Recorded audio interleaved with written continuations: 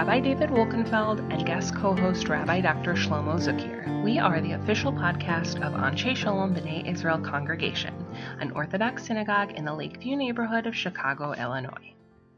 So I am very, very fortunate that I have a co-host this week for the Straw Hat, my friend and colleague, Rabbi Dr. Shlomo Zuckier, who is joining us today. I'm really, really excited to introduce you to the listeners of the Straw Hat and sort of share with them some of your ideas, and also introduce them to what you're up to, some of your projects. So welcome to the Straw Hat, Shlomo. Really, really honored to have you with us. Virtually with us on the show. Oh, thank you very much. I'm very happy to be here.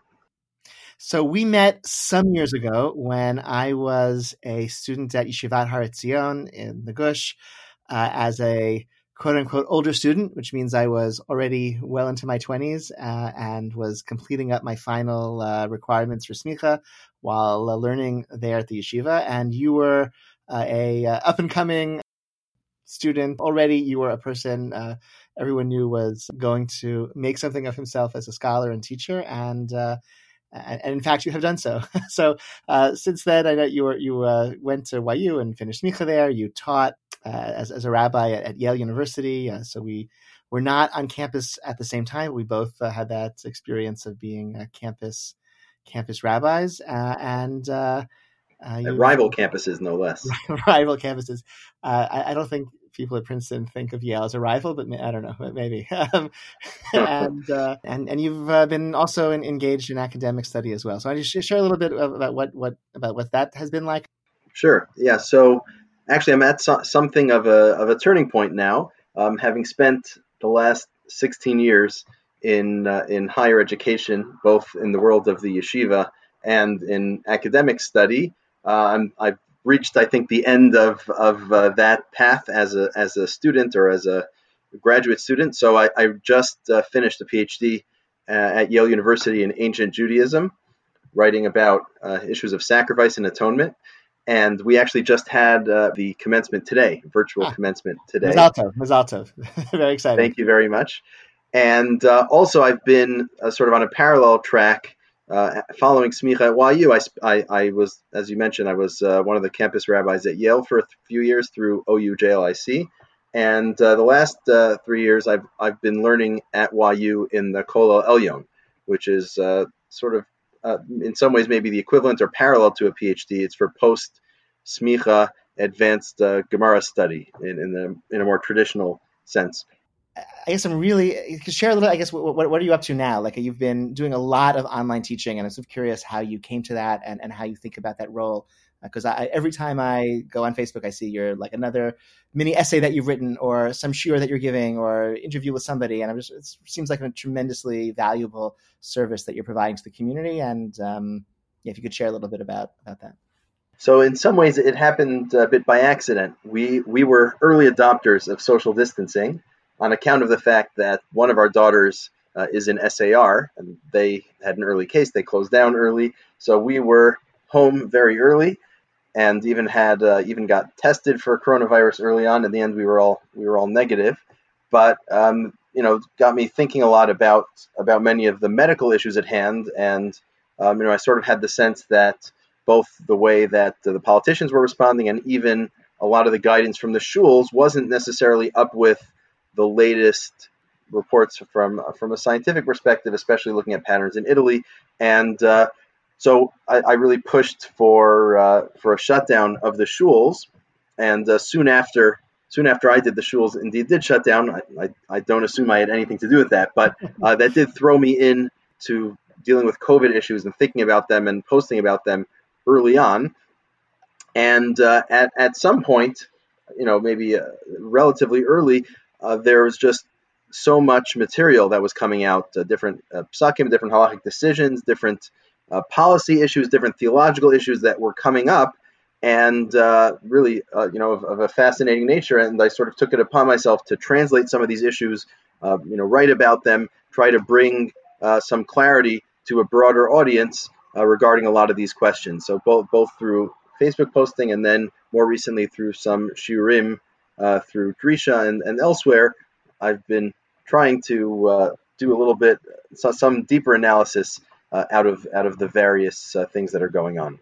So if listeners to the podcast want to follow up and, study some of what you've created and dive into your work, where can they, or how can they find that? So in terms of the recent things, I'd say two places. First, on Facebook, Shlomo Zuckier. If they're from your shul, I'll know where they came from. And I actually have one page where I sort of organized the various postings and other links from March and April. So that would be a good place to look. And also, Drisha has, on their video archive, has 5 about hour-long shiurim on different topics, from making a minyan on over porches to the question of Zoom seders, to questions of allocating scarce medical resources right now, etc.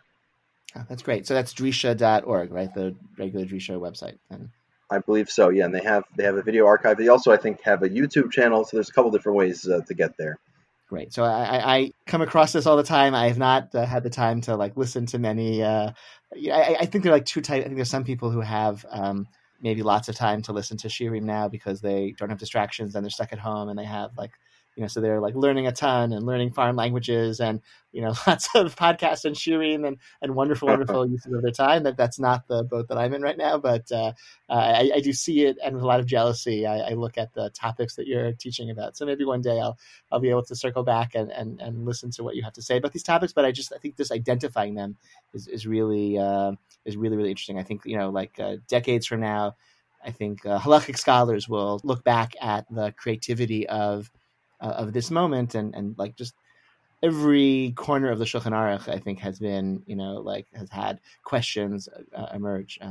Just for some sure. of the, I don't know, what's I don't know, I made a list for myself of just what I'd say first, before we get to the specifics, I'd say that I think there's an important meta issue here, which is that when you place any system under stress, you find where its breaking points are and where divisions lie. So I think the incredible stress that the halachic system has been placed under, what does Judaism look like without shul? And what does it look like when there's isolation and there's a need to connect people in some cases in various ways? Or what does medical ethics look like under severe shortages according to halacha? So you find there's just been so much both creative work trying to resolve these issues, to deal with issues that have never come up before, and the revealing of interesting divides, interesting disputes on things that don't usually come up. Having a Zoom minyan, that wasn't really at the top of anyone's priority list, and now all of a sudden, do Zoom minyanim work? Do they actually work? Do they pseudo work? A whole host of discussions over really dozens of issues that keep coming up. So I think, this is a turning point. Whichever way it's going to turn, it's going to be a turning point just because of the incredible stress that the system is under. That's a very provocative statement. So could you go one step further at least and tell what has been revealed in terms of those stress points? What are those divisions that have been uncovered by this stress test? So I think one example is a question of how to understand electricity, but more so virtual reality. So the question of Zoom keeps coming up for obvious reasons. But the way halacha has treated electricity and video cameras, etc., let's say on Shabbos and Yom Tov, has it's really tried to hedge its bets. It's tried to be stringent where there isn't a need and be lenient where there is a need.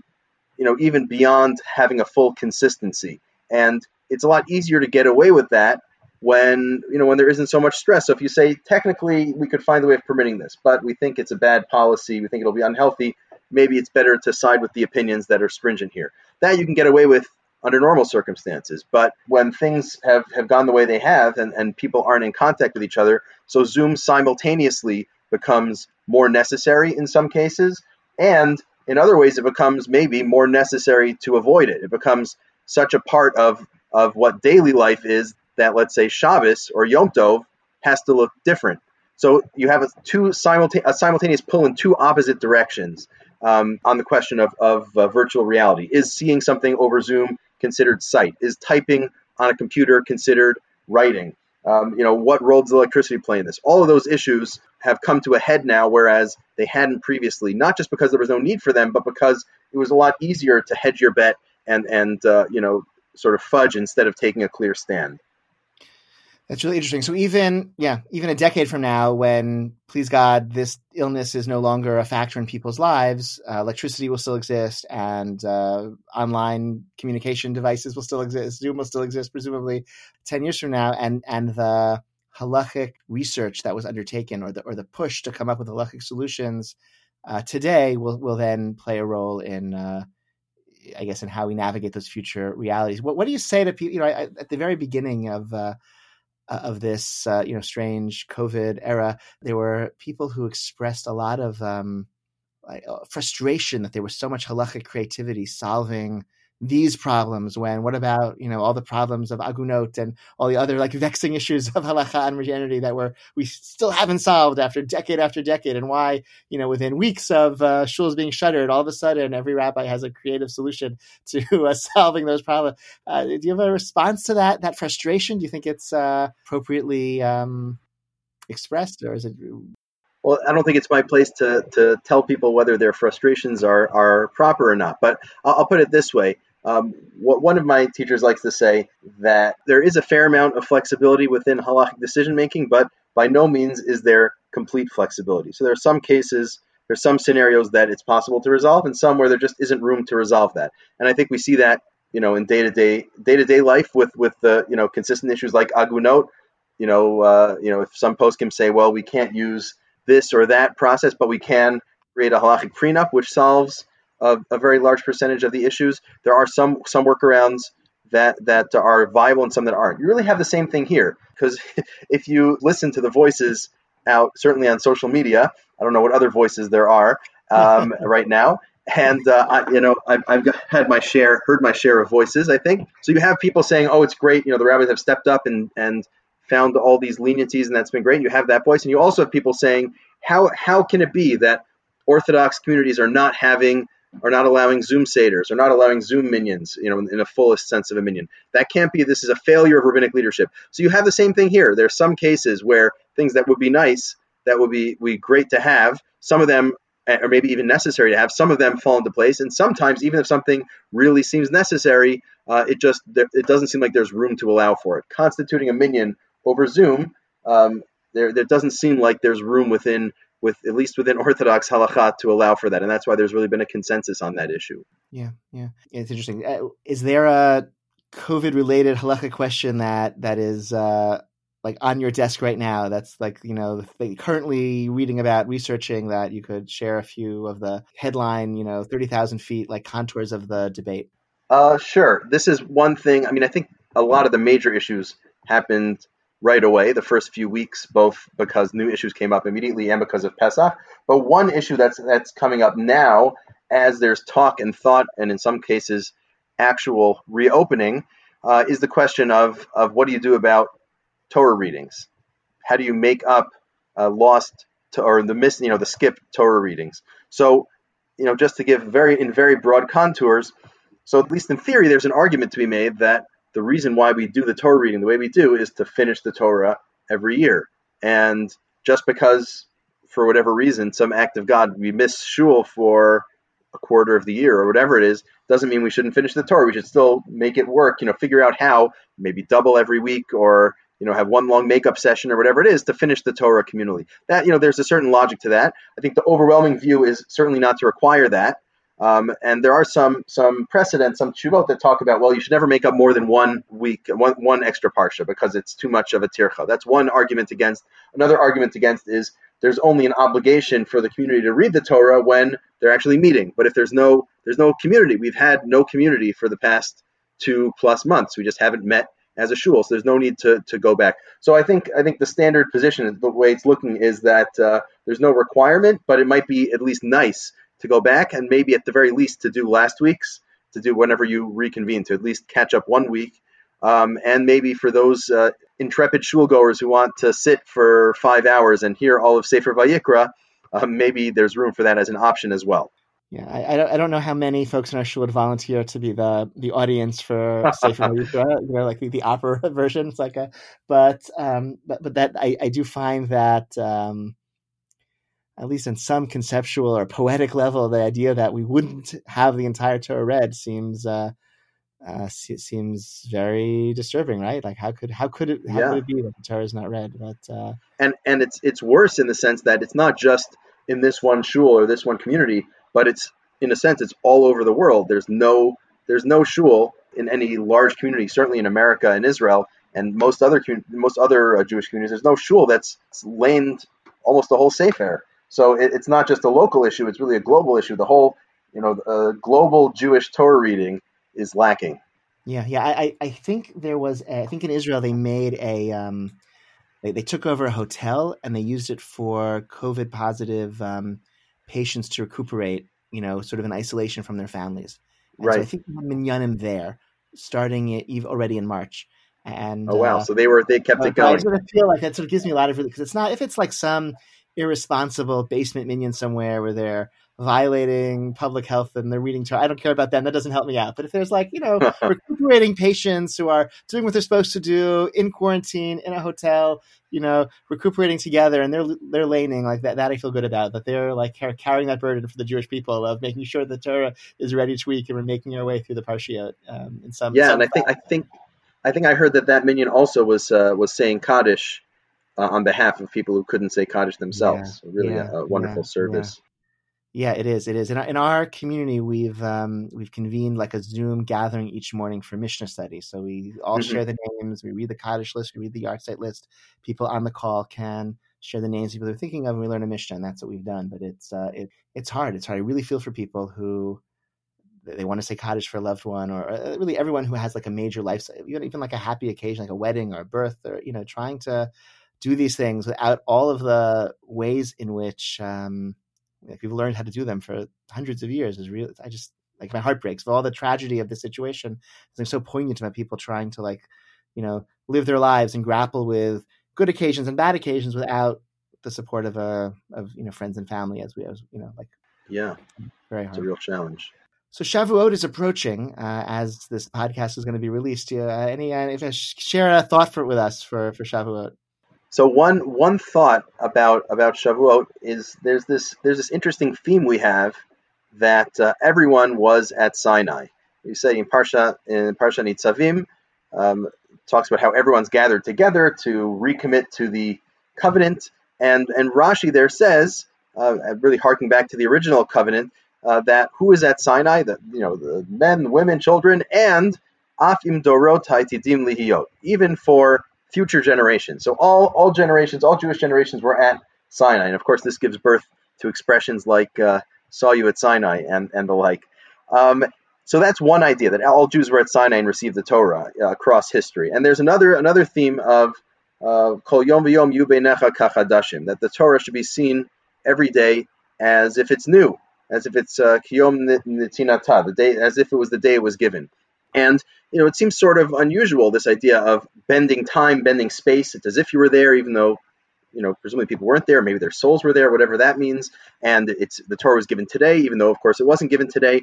So I think this model actually can be very helpful for us in our moment, because the idea of Torah, whether you're physically at Sinai or not, and whether it historically was given today or not, the way we approach Torah, the way we look at Torah, the way we relate to Torah is as if we were there at the original giving, and that original giving of the Torah was today. And the idea of Shavuot is to recommit to that ideal, to see ourselves as if we were there. It's almost Pesach-like. See ourselves as if we were at Sinai, as if we're receiving the Torah today. And that's really the theme of every day. But Shavuot gets one to recommit to that. And I think as we're remote, as we're not physically in our synagogues and not physically able to meet in that way, to join with the Jewish community around Torah and around tefillah and prayer, we still have this idea of recommitting to our values, of saying, you know what, I wasn't in shul today, I haven't been in shul for the last 2 months, but really every day is a day that I'm in shul. Every day is a day that I'm recommitting to the Torah and making that a part of my life, and it's really staring me in the face on a values level at all times. So I think that's a nice idea that we can take with us, that theme of receiving the Torah. It's not about a point in time in history and a specific place. That time and place expands to affect us wherever we are, as long as we're properly committed to Torah. That's really beautiful, because it means there's something like virtual about every Shavuot. Every Shavuot, there's like it's a virtual experience where as though we were at Sinai, as though we were there in this time in the past with every Jew who ever lived and ever will live, all of us together. So there's like a virtual element like baked into Shavuot. This year, maybe it's a little more virtual because we're going to be, most of us, alone in our homes, and so, but that just means it's the real fulfillment. We're not pretending that we're physically together. We're leaning into the true virtual nature of receiving the Torah. It's more Shavuot than ever this year. Wonderful. I thank you for that idea. That's really inspiring. I'm going to take that with me into Shavuot. One idea that our shul is doing for listeners with any affiliation whatsoever with Anshe Shalom, which includes wherever you live, if you listen to the podcast, we are trying to, over the course of Shavuot, have the entire Torah be read and studied, whatever language you understand and whatever fashion is appropriate for you. Just to, like, the entire Torah should be covered. So we have on the shul website, you have every parsha in the Torah divided into aliyot. You can sign up for a parsha or two, or just half a parsha, an aliyah or so, by yourself with your family. And just hope in this way that as much of the Torah as possible can be like embraced by our community and studied by our community, at least separately, if not all in the same building. But that's a really beautiful idea. I think it's a sweet idea. I hope people who listen and are involved in the shul pick it up. So that on the shul website, you can find the information for how to do that.